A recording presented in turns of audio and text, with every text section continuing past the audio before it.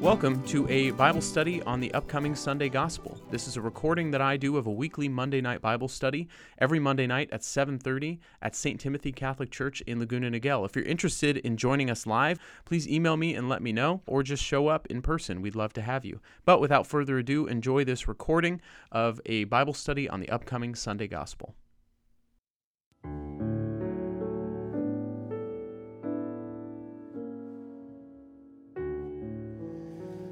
Let's begin. In the name of the Father, and of the Son, and of the Holy Spirit. Amen. Good and gracious God, we give you thanks and praise for this evening, for this community, for this opportunity to dive into your word. We pray, Lord, that you just give us a moment to settle, to quiet our minds and our hearts, and to identify those places where we are yearning for you, yearning for more, yearning for answers and direction and healing. We pray, God, that your Holy Spirit would be present to us tonight in those places, that you would speak to and through us tonight as we dive into your word and as we share in fellowship with one another. Guide our time, fill it with wisdom and truth, and allow us to be attentive to how your Spirit is moving and speaking to us each individually. You knew all of us would be here tonight, and you have a unique message for each one of us. Help us to be open to receive it, and we cast out and rebuke any spirit of worry, anxiety, concern, or anything calling us away from this time or unfocusing our attention so that we can be fully present to you as you are fully present to us, Lord Jesus. Bless this time as we lay it at your feet, and we pray all of these things in your most precious name, Lord. Amen. In the name of the Father, Son, and the Holy Spirit. Amen. Welcome once again. Great to be with you. We are in John chapter 11. This is the gospel for this upcoming Sunday, the Fifth Sunday of Lent, and it is the third and final scrutiny gospel for those who are in RCIA. So if you come to the 9 a.m. Mass, all those who are entering the Catholic Church, these particular gospel passages we've been in the past few weeks have been directed toward the healing and the encounter with Jesus that they are preparing for at the Easter Vigil. And so we get to be along the ride with them on that journey, and this is the last of those longer gospels that we are praying for them in light of. And so this is John 11, the raising of Lazarus. So we're going to read this twice through, and this is a longer passage, verses 1 through 45. So as always, remove any image you have in your mind of this story if you've heard it before. Act as though you have a blank canvas in front of you in your mind. Pretend you've never heard it before, and allow this to unfold and be painted anew in your mind as you hear it. Pay attention to your senses. What do you notice? Place yourself in the story. What do you smell, hear, taste, see, touch? All of those things as we read through this passage. So we're in John 11, starting in verse 1, the raising of Lazarus. Now a man was ill, Lazarus from Bethany, the village of Mary and her sister Martha. Mary was the one who had anointed the Lord with perfumed oil and dried his feet with her hair. It was her brother Lazarus who was ill. So the sisters sent word to Jesus, saying, "Master, the one you love is ill." When Jesus heard this, he said, "This illness is not to end in death, but is for the glory of God, that the Son of God may be glorified through it." Now Jesus loved Martha and her sister and Lazarus. So when he heard that he was ill, he remained for 2 days in the place where he was. Then after this, he said to his disciples, "Let us go back to Judea." The disciples said to him, "Rabbi, the Jews were just trying to stone you, and you want to go back there?" Jesus answered, "Are there not 12 hours in a day? If one walks during the day, he does not stumble, because he sees the light of this world. But if one walks at night, he stumbles, because the light is not in him." He said this and then told them, "Our friend Lazarus is asleep, but I am going to awake him." So the disciples said to him, "Master, if he is asleep, he will be saved." But Jesus was talking about his death, while they thought he meant ordinary sleep. So then Jesus said to them clearly, "Lazarus has died. And I am glad for you that I was not there, that you may believe. Let us go to him." So Thomas, called Didymus, said to his fellow disciples, "Let us also go to die with him." When Jesus arrived, he found that Lazarus had already been in the tomb for 4 days. Now Bethany was near Jerusalem, only about 2 miles away. And many of the Jews had come to Martha and Mary to comfort them about their brother. When Martha heard that Jesus was coming, she went to meet him, but Mary sat at home. Martha said to Jesus, "Lord, if you had been here, my brother would not have died. But even now I know that whatever you ask of God, God will give you." Jesus said to her, "Your brother will rise." Martha said to him, "I know he will rise in the resurrection on the last day." Jesus told her, "I am the resurrection and the life. Whoever believes in me, even if he dies, will live. And everyone who lives and believes in me will never die. Do you believe this?" She said to him, "Yes, Lord. I have come to believe that you are the Messiah, the Son of God, the one who is coming into the world." When she had said this, she went and called her sister Mary secretly, saying, "The teacher is here and is asking for you." As soon as she heard this, she rose quickly and went to him. For Jesus had not yet come into the village, but was still where Martha had met him. So when the Jews who were there with her in the house comforting her saw Mary get up quickly and go out, they followed her, presuming that she was going to the tomb to weep there. When Mary came to where Jesus was and saw him, she fell at his feet and said to him, "Lord, if you had been here, my brother would not have died." When Jesus saw her weeping, and the Jews who had come with her weeping, he became perturbed and deeply troubled, and said, "Where have you laid him?" They said to him, "Sir, come and see." And Jesus wept. So the Jews said, "See how he loved him." But some of them said, "Could not the one who opened the eyes of the blind man have done something so that this man would not have died?" So Jesus, perturbed again, came to the tomb. It was a cave, and a stone lay across it. Jesus said, "Take away the stone." Martha, the dead man's sister, said to him, "Lord, by now there will be a stench. She has been dead for 4 days." Jesus said to her, "Did I not tell you that if you believe, you will see the glory of God?" So they took away the stone. And Jesus raised his eyes and said, "Father, I thank you for hearing me. I know that you always hear me, but because of the crowd here, I have said this, that they may believe that you sent me." And when he had said this, he cried out in a loud voice, "Lazarus, come out." The dead man came out, tied hand and foot with burial bands, and his face was wrapped in a cloth. So Jesus said to them, "Untie him and let him go." Now many of the Jews who had come to Mary and seen what he had done began to believe in him. The Gospel of the Lord. Praise to you, Lord Jesus Christ. So now that you have an image of this story in your mind, hopefully we're going to read through it again. Yes, even though it is long. And I invite you this time, now that you have this image, to focus on the image, but especially be attentive to the words as they are read. You can follow along very closely in your Bible or close your eyes and just try and focus on the words as they are spoken. As you do that, see if a particular word stands out to you, sparks something in your mind, a memory, a thought, it connects to you for some particular reason, something personal. It doesn't have to have anything to do with the passage, but just speaks to you in some way. Hold on to those little words or phrases and begin to reflect on those, asking, God, why are you having this stand out to me? What are you trying to say to me through this particular detail? As we read through this one final time. John 11, the raising of Lazarus. Now a man was ill, Lazarus from Bethany, the village of Mary and her sister Martha. Mary was the one who had anointed the Lord with perfumed oil and dried his feet with her hair. It was her brother Lazarus who was ill. So the sisters sent word to him, saying, Master, the one you love is ill. When Jesus heard this, he said, This illness is not to end in death, but is for the glory of God, that the Son of God may be glorified through it. Now Jesus loved Martha and her sister and Lazarus. So when he heard that he was ill, he remained for 2 days in the place where he was. Then after this, he said to his disciples, Let us go back to Judea. The disciples said to him, Rabbi, the Jews were just trying to stone you, and you want to go back there? Jesus answered, Are there not 12 hours in a day? If one walks during the day, he does not stumble, because he sees the light of this world. But if one walks at night, he stumbles, because the light is not in him. He said this and then told them, Our friend Lazarus is asleep, but I am going to awake him.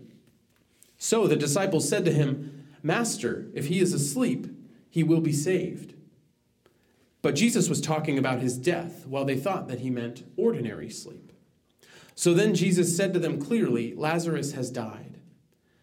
And I am glad for you that I was not there, that you may believe. Let us go to him." So Thomas, called Didymus, said to his fellow disciples, "Let us also go to die with him." When Jesus arrived, he found that Lazarus had already been in the tomb for 4 days. Now Bethany was near Jerusalem, only about 2 miles away, and many of the Jews had come to Martha and Mary to comfort them about their brother. When Martha heard that Jesus was coming, she went to meet him, but Mary sat at home. Martha said to Jesus, "Lord, if you had been here, my brother would not have died. But even now I know that whatever you ask of God, God will give you." Jesus said to her, "Your brother will rise." Martha said to him, "I know he will rise in the resurrection on the last day." Jesus told her, "I am the resurrection and the life. Whoever believes in me, even if he dies, will live. And everyone who lives and believes in me will never die. Do you believe this?" She said to him, "Yes, Lord. I have come to believe that you are the Messiah, the Son of God, the one who is coming into the world." When she had said this, she went and called her sister Mary secretly, saying, "The teacher is here and asking for you." As soon as she heard this, she rose quickly and went to him. For Jesus had not yet come into the village, but was still where Martha had met him. So when the Jews who were with her in the house comforting her saw Mary get up quickly and go out, they followed her, presuming that she was going to the tomb to weep there. When Mary came to where Jesus was and saw him, she fell at his feet and said to him, "Lord, if you had been here, my brother would not have died." When Jesus saw her weeping and the Jews who had come with her weeping, he became perturbed and deeply troubled and said, "Where have you laid him?" They said to him, "Sir, come and see." And Jesus wept. So the Jews said, "See how he loved him." But some of them said, "Could not the one who opened the eyes of the blind man have done something so that this man would not have died?" So Jesus, perturbed again, came to the tomb. It was a cave, and a stone lay across it. Jesus said, "Take away the stone." Martha, the dead man's sister, said to him, "Lord, by now there will be a stench. He has been dead for 4 days." Jesus said to her, "Did I not tell you that if you believe, you will see the glory of God?" So they took away the stone. And Jesus raised his eyes and said, "Father, I thank you for hearing me. I know that you always hear me, but because of the crowd here, I have said this, that they may believe that you sent me." And when he had said this, he cried out in a loud voice, "Lazarus, come out." The dead man came out, tied hand and foot with burial bands, and his face was wrapped in a cloth. So Jesus said to them, "Untie him and let him go." Now many of the Jews who had come to Mary and seen what he had done began to believe in him. The Gospel of the Lord. Praise to you, Lord Jesus Christ. So I invite you to take about 10 minutes or so at your tables to just talk about what stood out to you, what questions you have about the reading, anything else that resonates with you from this passage, and then I'll call you back together in a larger group for some Q&A. If you're watching or listening to this later, let us know what stands out to you, but for those of us here, take about the next 10 minutes. So I'd like to, as I've done these past couple weeks with these longer Gospels, give you just a little bit of some context, a little synopsis of some things that I think are noteworthy, and then we can open it up to questions. But this is not long after in the Gospels that Jesus heals the man born blind, which was our reading this past week. This is just 2 chapters later. And as I said last week, a lot of stuff in John is very spread out from story to story. He's giving you this highlight reel of things that don't appear in the other Gospels. And particularly, he's highlighting certain signs that Jesus performs. 7 particular signs that Jesus performs to show that he has dominion and power over the forces of nature, over sickness, illness, and now death. And so this is the final of those 7 signs. It's his greatest and final miracle in the Gospel of John. And where he is at this time, right before this, he goes back to the place where John was baptizing, which is another place called Bethany, but Bethany across the Jordan. And it's in a region called Perea, and it's about 15 miles east of where Bethany is. So at that time, maybe if you were huffing and puffing it, like a day's journey walk. I mean, there was some hills there as you're getting up to the hill country in Judea, but it was about a day's journey to be able to get to that place. So he's not far. He's not far. And so he gets word from this family who he knows, who he loves, this family that has grown up. It says that Lazarus is of Bethany, that he's from Bethany. He's lived there, born there, lived there his whole life. People know him in Jerusalem, this beloved family. A lot of people are coming to Jerusalem to help to mourn the loss of Lazarus. And he knows this family. It says that he loves them, that they are beloved to him. We have this explanation that Mary is, already has this reputation of being the one who has poured the oil on Jesus' feet, even though that hasn't happened yet. That actually happens in John chapter 12, one chapter from now. So it's an interesting kind of time lapse there. But it's clear that if you're reading this, even though that hasn't happened yet in John's gospel, it's clear that everyone in the early church knew who these people were. The second you say Mary, even though it's a hugely common name at this time, if you say Mary, the one who anointed Jesus' feet with oil and wiped her with her tears and wiped his feet with her hair, immediately you would have known, the early church would have known who you were talking about. So these were very important and sought after or influential people in the early church. And so they're very close to Jesus. I find it interesting, as I pointed out before, that in the Gospel of John, it's written by the disciple whom Jesus loved. That phrase is not used until after this, and this is the place where Jesus particularly is noted as someone who he loves. John particularly is never pointed out as the person who Jesus loves. And so there is some scholarship that says the disciple whom Jesus loved is actually Lazarus. And that's because it's never used before this, and now that he's risen from the dead, of course you would follow Jesus even more devotedly and be there for everything after that. But that's just an interesting kind of, nerd note. But anyways, so imagine this. You know Jesus, you know he's the Messiah, you have this closeness to him, you're disciples, you're well known in the community, and this thing happens, this awful thing happens. And you reach out to Jesus, you know he's not far away. He was just in Jerusalem for the Feast of the Dedication. You know he's just 15 miles away, a kind of heavy day's journey, and you know that he has the power to heal your brother. Like imagine like your child or your loved one, like your spouse, your boyfriend, your girlfriend, your parent, someone who's very, very close to you, is like on a surgeon's table needing a heart transplant. And you have a heart, but the leading cardiologist who can do this operation is just like a couple hospitals away. And you call out and you're like, we need you. And you know this person. They're a friend of yours. You know them really well. And you call out, we need your help. We need your help. And 2 days later, they come. I mean, imagine that angst, that hurt, all of the feelings that are probably being welled up, knowing that Jesus full well can do this. Have you ever had this feeling like you've been praying and praying and praying for Jesus to do something, and you're asking, like, why, God? Why aren't you doing this? Why aren't you revealing to me what you want from me? Why aren't you granting this thing? I keep praying and praying and praying. I keep doing all of these things that I'm asked to do. I'm being obedient. I'm trying to trust in you. Why are you not answering my prayer? And I bet you Martha and Mary were feeling that same thing. And Jesus comes strolling in 2 days later, and it says Lazarus has been in the tomb now for how many days? 4 days. And in the Jewish culture, when someone died, you would wash and anoint their body, and you would bury them that night, that very night. Unless there was some very inordinate circumstance, you would bury them that night. And then you would spend 7 to 30 days mourning, and those first 7 days, if you'd come in contact with that body, you were considered unclean, and that just meant you had to ritually purify before you could go back in the temple. And so you're just kind of left to mourn. And so a lot of times you would go visit the tomb because the Jewish people believed that the soul of someone's body remained near their body for 3 days after death.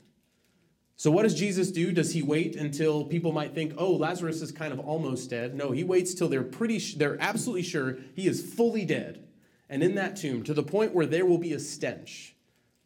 That's their worry.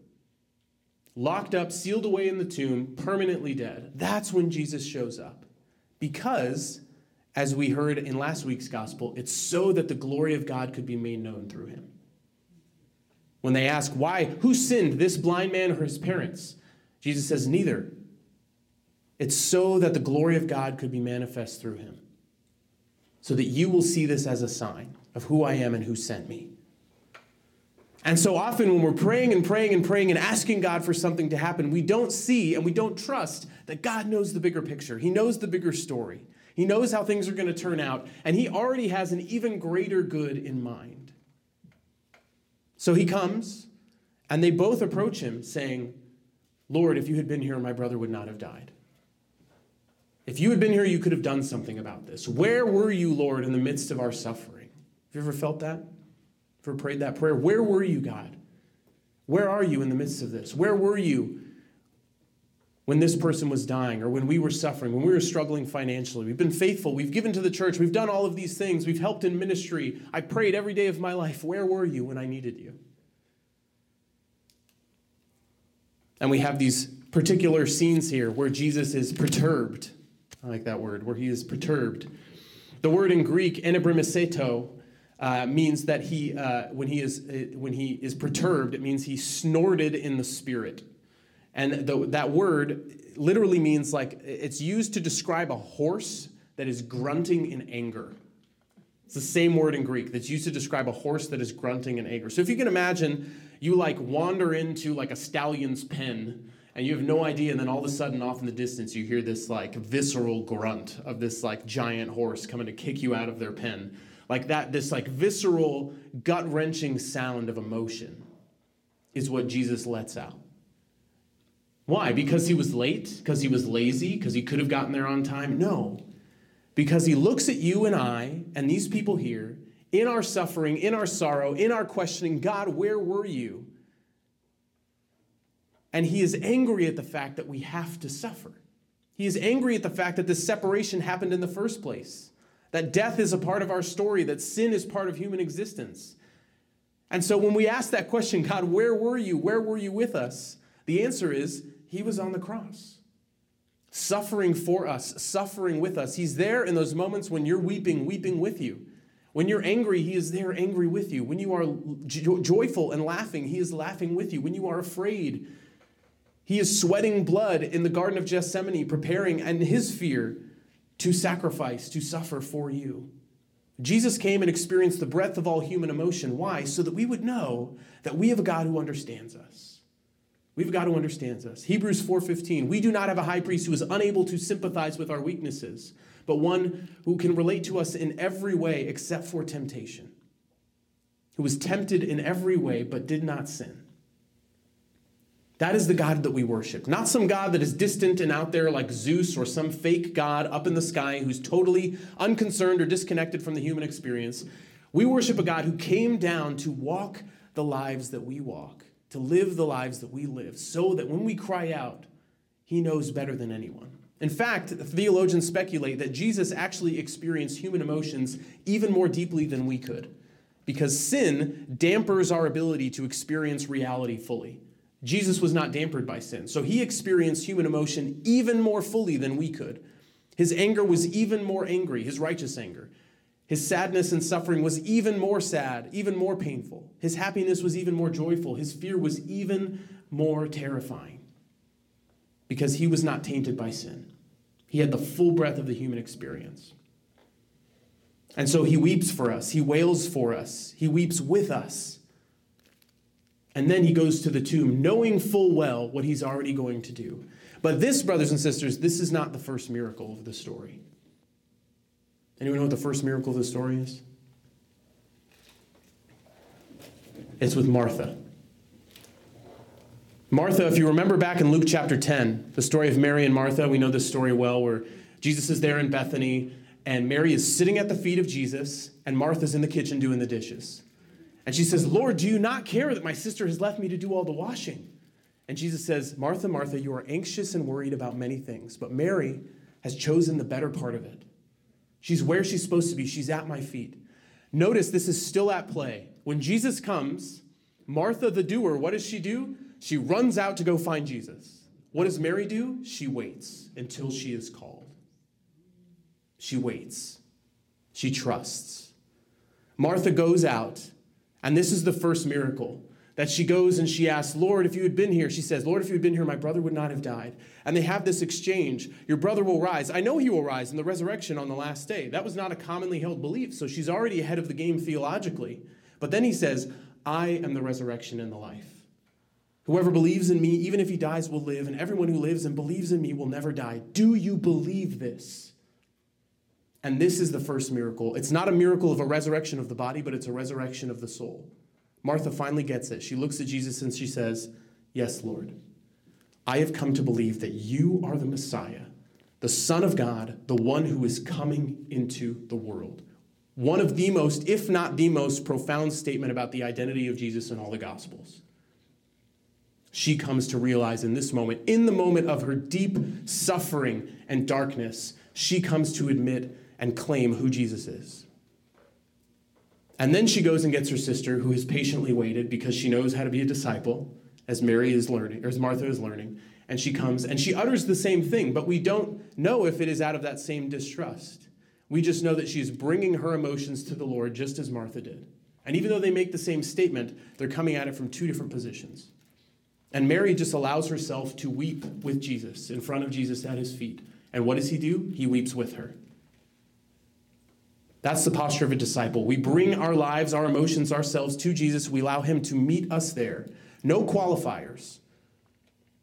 No like, "Oh, Lord, you do this. I'll bargain with you. I'll do that." Just bring our emotions to the Lord. And that is when Jesus intervenes and does the second miracle, the miracle that we know well. He goes to the tomb, a place that would be unclean. To touch that stone, you risk becoming ritually impure. So he asks them to open this tomb. And there are questions about the stench, how long the body has been there. This is impossible. The soul obviously has left the body. And then once they open it, he cries out in a loud voice. Earlier in the Gospel of John, in John chapter 5, Jesus is prophesying about what's going to happen when the Son of Man comes, and he is the Son of Man. And so he says this in John chapter 5, verse 28. He says, "Do not be amazed at this, because the hour is coming, in which all who are in the tombs will hear the Son of Man's voice and will come out. Those who have done good deeds to the resurrection of life, but those who have done wicked deeds to the resurrection of condemnation." He is promising the things that will happen and claiming that when they do, it will be the Son of Man that does them, God manifesting in the world. So he's claiming this ownership, this divine identity, hearkening back to these things that he's taught will happen. And these go all the way back to the Old Testament. In Daniel chapter 12, verse 2, "Many of those who sleep in the dust of the earth shall awake, some to everlasting life, others to reproach and everlasting disgrace." All of these apocalyptic prophecies about when the Messiah will come, that's where we see this promise of resurrection and new life. But recognize the resurrection is still either to eternal life or to eternal damnation.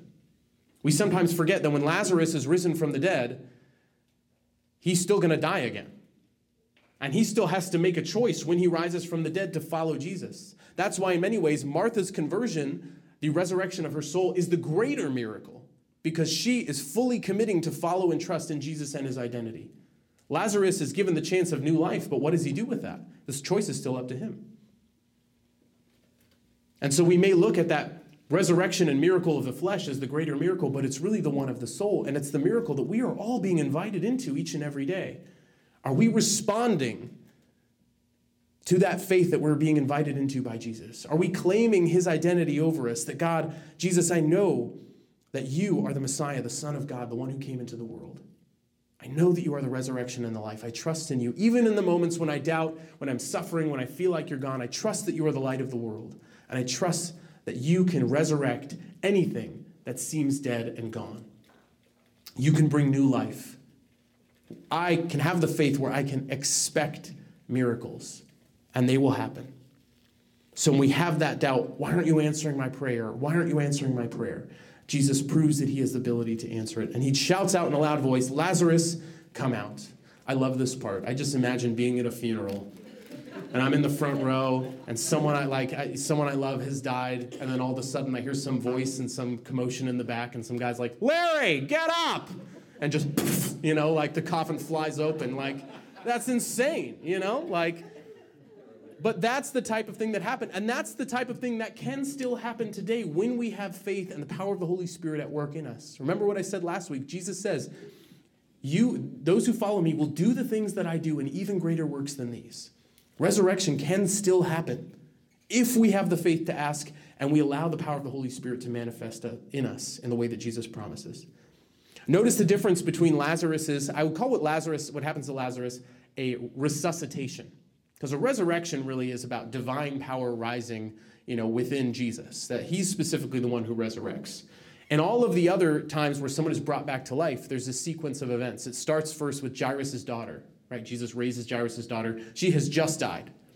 Then next, it's the widow of Nain's son. They're processing with him to the tomb, so a little bit further along in his death, but not that much longer. And then now, 4 days later, the most dead you can be, Jesus has been working his way up, resuscitation after resuscitation, and finally here, but still not the same as his own powerful resurrection, because Lazarus comes out bound. He still needs to be set free. It's a symbol for all of us spiritually too. No matter what Jesus does in our life, we still need to be set free and to respond to that. And can we untie ourselves? No, he's bound. In fact, when someone was buried, their body was coated in myrrh, which is very sticky, so that the bonding clause would literally adhere to your skin. And so by some miracle, they're even able to untie him and get all these off, but he's still bound. He needs someone else to untie him, just like we do. We need someone else to free us of the things that we struggle with. We need someone else to set us free. We can't do it on our own. And we have to be willing to come out of our tombs, to come out of those dark places where we hide, and bring ourselves into the light, as embarrassing as it may be. Lazarus hopping out, like not the picture of dignity, right? You've been dead for 4 days, you're covered in bandages, you're hopping out. Nothing probably looks more vulnerable than this. And yet it's through him that it says in verse 45, many came to believe in him. And so, do we have that same faith that God is going to work miracles, and do we expect those miracles to happen in our lives? In those moments where we struggle, where we feel like God is not answering our prayers, do we have faith that he answers and hears every prayer, but it may not be in the way and in the time that we hope or expect? That's really the reflection for you and I, brothers and sisters. And lastly, to ensure that we are always expecting a resurrection of the heart, and that we are preparing ourselves for that each and every day when we encounter the Lord in the sacraments, in the word, in our prayer. And we're not expecting this to fall in our lap. We're not expecting him to come when we demand so that he can do what we ask. But instead, we receive whatever it is he wants to do in our lives. So, with all that being said, I hope that answers also some of your questions about this passage. Are there other things that stood out to you? Any questions that you have about this particular gospel? Michael. He refers to himself as the Son of God. Is this like the only place he ever refers to himself as the Son of God? This is a rare place where Jesus will refer to himself as the Son of God. His favorite title for himself is the Son of Man. Yeah. But one of John's favorite titles for Jesus is the Son of God. So John could have transplanted this and, just kind of transliterated it because that's what he really wants to communicate. The purpose of the Gospel of John is for him to communicate to the readers that Jesus is not some ordinary man who is given divine powers. He is the literal incarnate Son of God the Father. So he will use that title very frequently. Placing it on Jesus' lips is more rare because, as I said, when Jesus speaks of himself, most commonly says Son of Man, because that's a very apocalyptic Old Testament image that people would have been very familiar with.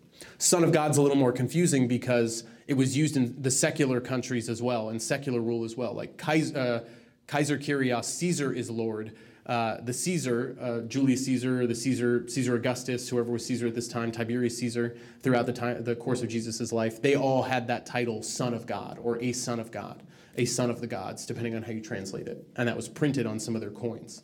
And so to differentiate that, you have other statements like the one who is coming into the world, or the Messiah, or the Son of Man. So that's why I think Jesus rarely uses that title, but John uses it more frequently because now he's trying to separate Jesus from being just some ordinary man.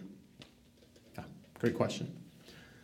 Yes, Vicki? I thought it interesting, at the beginning it said, Rabbi, the Jews were trying to stone you and you want to go back there. Mm-hmm. And then the Jews are with Mary and Martha. Mm-hmm. And then the Jews are the ones that are like, okay, now I get it. So it was like, are they different groups of Jews? Or yes. Okay. Yeah, so at the time John is writing this, there's huge division between Christianity and Judaism. Christians are being persecuted. And John, when he writes the phrase the Jews, in a negative sense, he's referring to the Jewish leadership, the Sanhedrin, the scribes, and the Pharisees. When he's talking about groups of Jewish people, he will use the same phrase, but you can tell by the context that he's not talking about the leadership, the people who are persecuting the Christians. He's just talking about, that's who was there. Yeah, that's an interesting point. This happens also in Acts of the Apostles. If you know about the journeys of St. Paul, I believe, is in Ephesus in Acts chapter 19. And he goes and he gives this great speech about there's only one God. But in Ephesus, there were these artisans who would make these little silver idols to the Roman goddess Artemis. And they come into the city square and they start chanting, like, for Artemis for 2 hours. And Paul hears about this and hears that these people are calling for his neck. And he says, we should go. Like, let's go. Let's go preach to them again. And everyone is like, no, you need to get out of here. Like, are you nuts? Like, but that's the zealous heart that he has. Like, let's go where the people are. Like, let's go meet them. And Jesus has that same tenacity here. What's interesting here is the character of Thomas, right? Because Thomas is usually known as the doubter. We have that scene at the end of the Gospel of John in John 20 or 21. Where all the the 10 other faithful disciples are there in the upper room waiting for Jesus, or not waiting for Jesus, but they're waiting, and Jesus appears to them, shows them his wounds, but Thomas is not there. And so they go to get him, and he says, I will not believe it unless I can put my fingers in his hands and in his side. And so he's considered the doubter. And I often have doubts about that. I don't know if Thomas necessarily was doubting. I see his zealousness here. He being the one ready to lead the charge and say, let's go die with Jesus. Like, I'm all or nothing for this guy.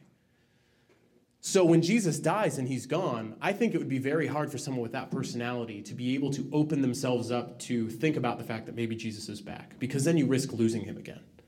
So I think Thomas is coming more from a perspective like, unless I see him, I can't let myself believe that he's back, because if I lose him again, it would hurt too much. So whether or not he doubted, we don't know. The word that's used here as an alternate name for Thomas, Didymus, means twin. And some scholars don't think that means that Thomas had a twin, but he had this kind of twin nature.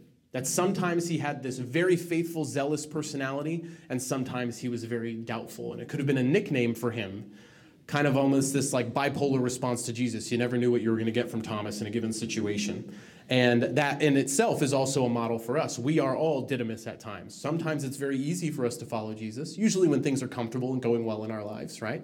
And sometimes when things are murkier and difficult, it's harder. It's harder to show up and do the work and have faith when we're not seeing the fruitfulness of that faith at work in our lives immediately. Other thoughts, questions? Faye? Okay, so Jesus is walking along, Mm-hmm. and Martha comes running up to him. They chat, and Mm-hmm. Martha goes off, tells Mary, and Mary goes back to where Jesus was. Yes. Like, why did Jesus stop? Like, wasn't he heading there? Like he was, and like, I'm just going to hang out here now? Like, Yeah. Why didn't he keep moving? The interesting thing about Jesus is that we look at these large swatches of miracles and these big grand things that Jesus did and how he affected everyone in the world and all of civilization and died for all of our sins. And yet Jesus is still always concerned with these one-on-one moments. And so I think he waited because Mary hadn't come to him yet. He's waiting for this one-on-one moment, this encounter with her, just like he waits for all of us.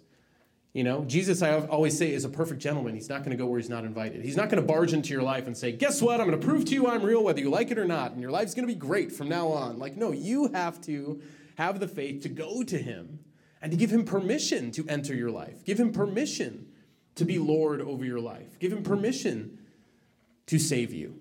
That's why it's still a choice. We still have to participate. It's not just this thing that falls in our lap again. So I think it's a juxtaposition between these huge, miraculous things that Jesus did to save all of us, but also this sensitivity Jesus has to encounter the one. And we're invited to mirror that in our own life, right?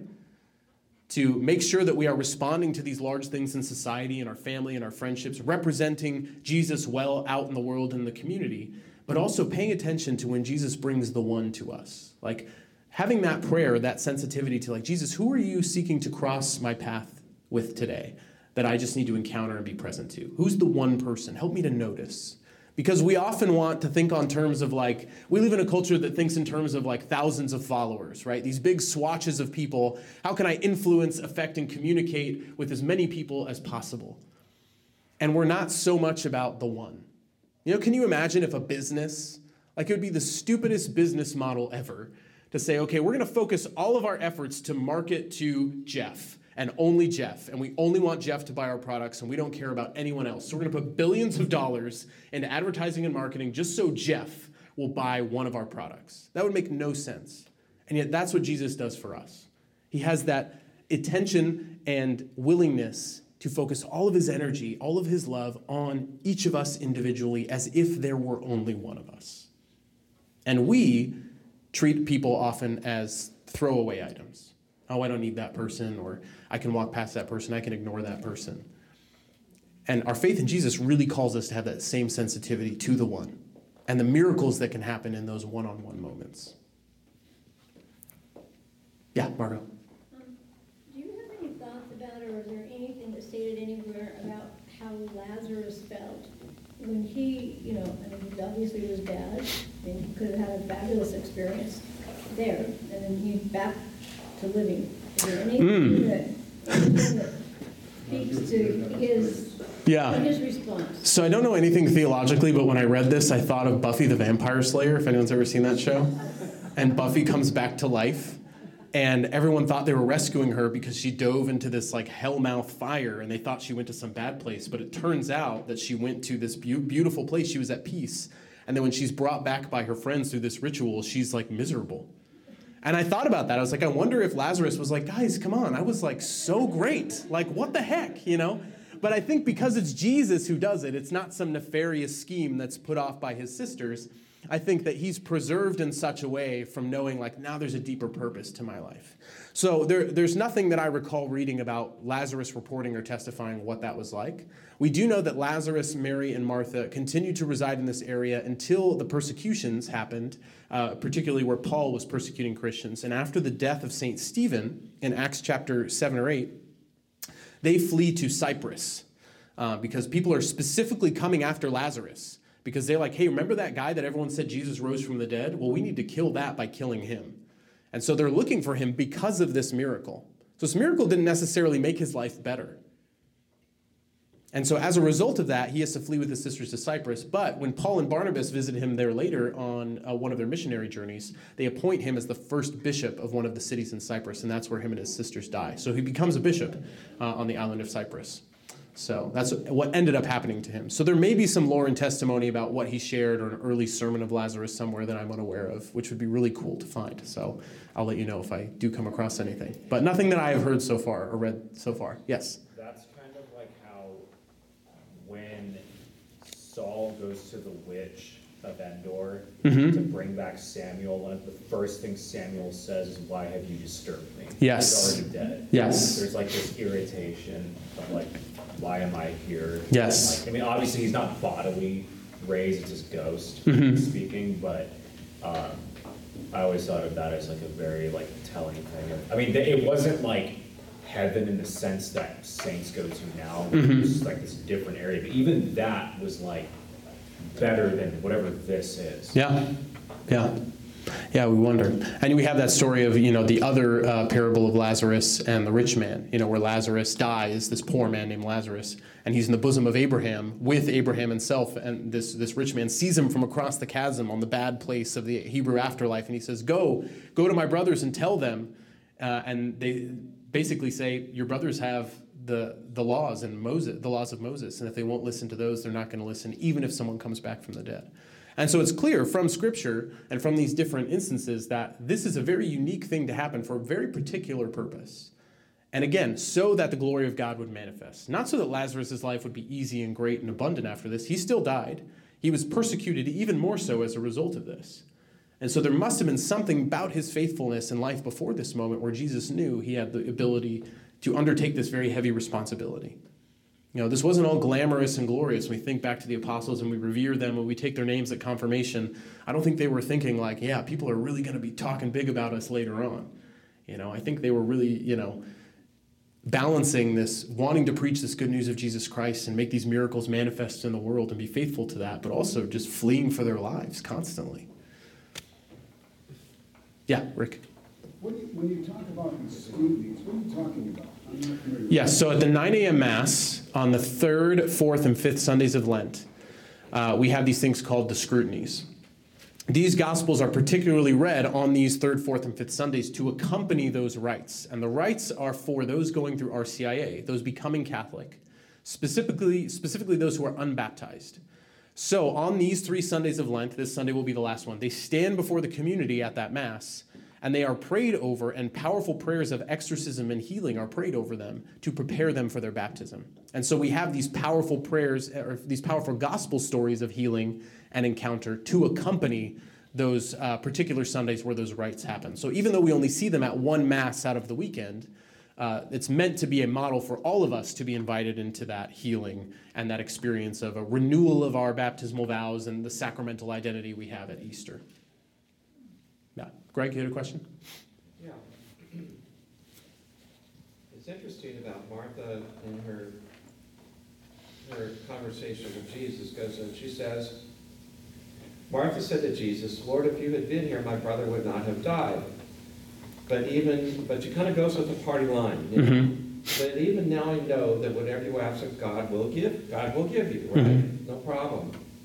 But then down below, it's almost like she's doubtful, and Jesus has to bring her back online again.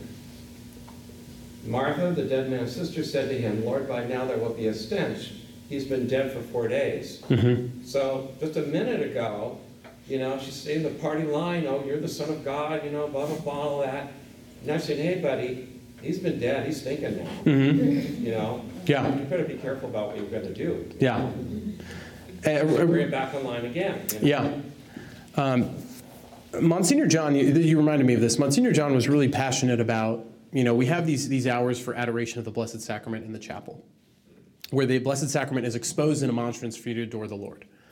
And so we would do different things where we would have exposition of the Blessed Sacrament. But Monsignor John was really passionate about, I want you to do some of these things and not expose the Blessed Sacrament, but allow the Blessed Sacrament to remain in the tabernacle, because I want people to understand that Jesus is not bound by a box, that he is still just as present there in that place for people to come and pray and encounter him. And as you were sharing that, I was thinking that Martha, she had this box that she put Jesus' abilities in her mind. Okay, Jesus, I know you're the Son of God, but still in the back of my mind, I think I know what that means. I think I know what you're capable of. Exactly. And later on, she's still learning into this reality of who Jesus is. And the reality for all of us is that we don't even know. We don't even have the capacity to understand what Jesus is truly capable of in our lives. And the more and more we try and intellectually get it, the less and less close we will be. The closest we can get is just further surrender and trust. Allowing ourselves to say, I don't need to know, and I will never be able to know everything you are capable of doing in my life, but I will give you permission to do it. And I will let go of the things that I'm trying to control. I will let go of my assumptions about you. I will let go of my desire to control when and how you intervene in my life, and I just trust, Lord, that you will do it. And so I just ask that you come and you heal. You come and that you be with me, and you allow me to come to you, as you always do, in my emotions. When I'm angry, when I'm sad, when I'm afraid, when I'm joyful. And let you be with me in those places.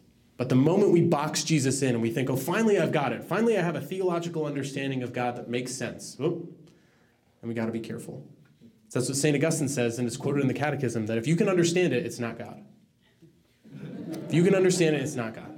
Isaiah 55, my thoughts are above your thoughts, my ways are above your ways. We have to constantly remind ourselves of that we are not meant to be in the driver's seat in this life. We are not the main character in the story. We are not the center of attention. We are all ancillary background characters in this great work of salvation where Jesus is in the spotlight. And the more and more we can put him back in the spotlight in our own lives and step aside and allow him to ring true and reign and his glory to be made manifest through the works that happen in our lives, the more we can surrender to that and play our role in the background joyfully, then the more blessed we will be and the more blessed the world will be. So let's seek to do that this week. Let's pray. In the name of the Father, Son, and the Holy Spirit. Amen. Thank you, Jesus, for the gift of this community and the gift of your word. As always, we just ask, Lord, that this word would permeate our minds and our hearts this week, and that you would allow us to draw out new reflections, new messages for each one of us as we continue to prayerfully reflect on these words and anticipate hearing them again this Sunday. Most of all, Lord, we pray that you would allow us to be open to your healing and to your will at work in our lives. Help us to surrender our desire to control how you work, when you work, how you answer our prayers, and just trust that you will. But let us, Lord, receive whatever you have in store and invite you always to bless us in the ways that you will. Compel us to come to you in our emotions, to come to you with our prayers, but trust that you hear every prayer and you answer every prayer, but you do it in ways that are above our ways. You do it in ways we may not expect or understand and at a timeline that is different than our own, and so help us to trust and let go, Lord, for you are good and you are always working for our greatest good. Thank you, Lord, for doing that, and help us to trust more in that each and every day. We pray all of these things in your most precious name, Jesus. Amen. In the name of the Father, Son, and the Holy Spirit, amen. Once again.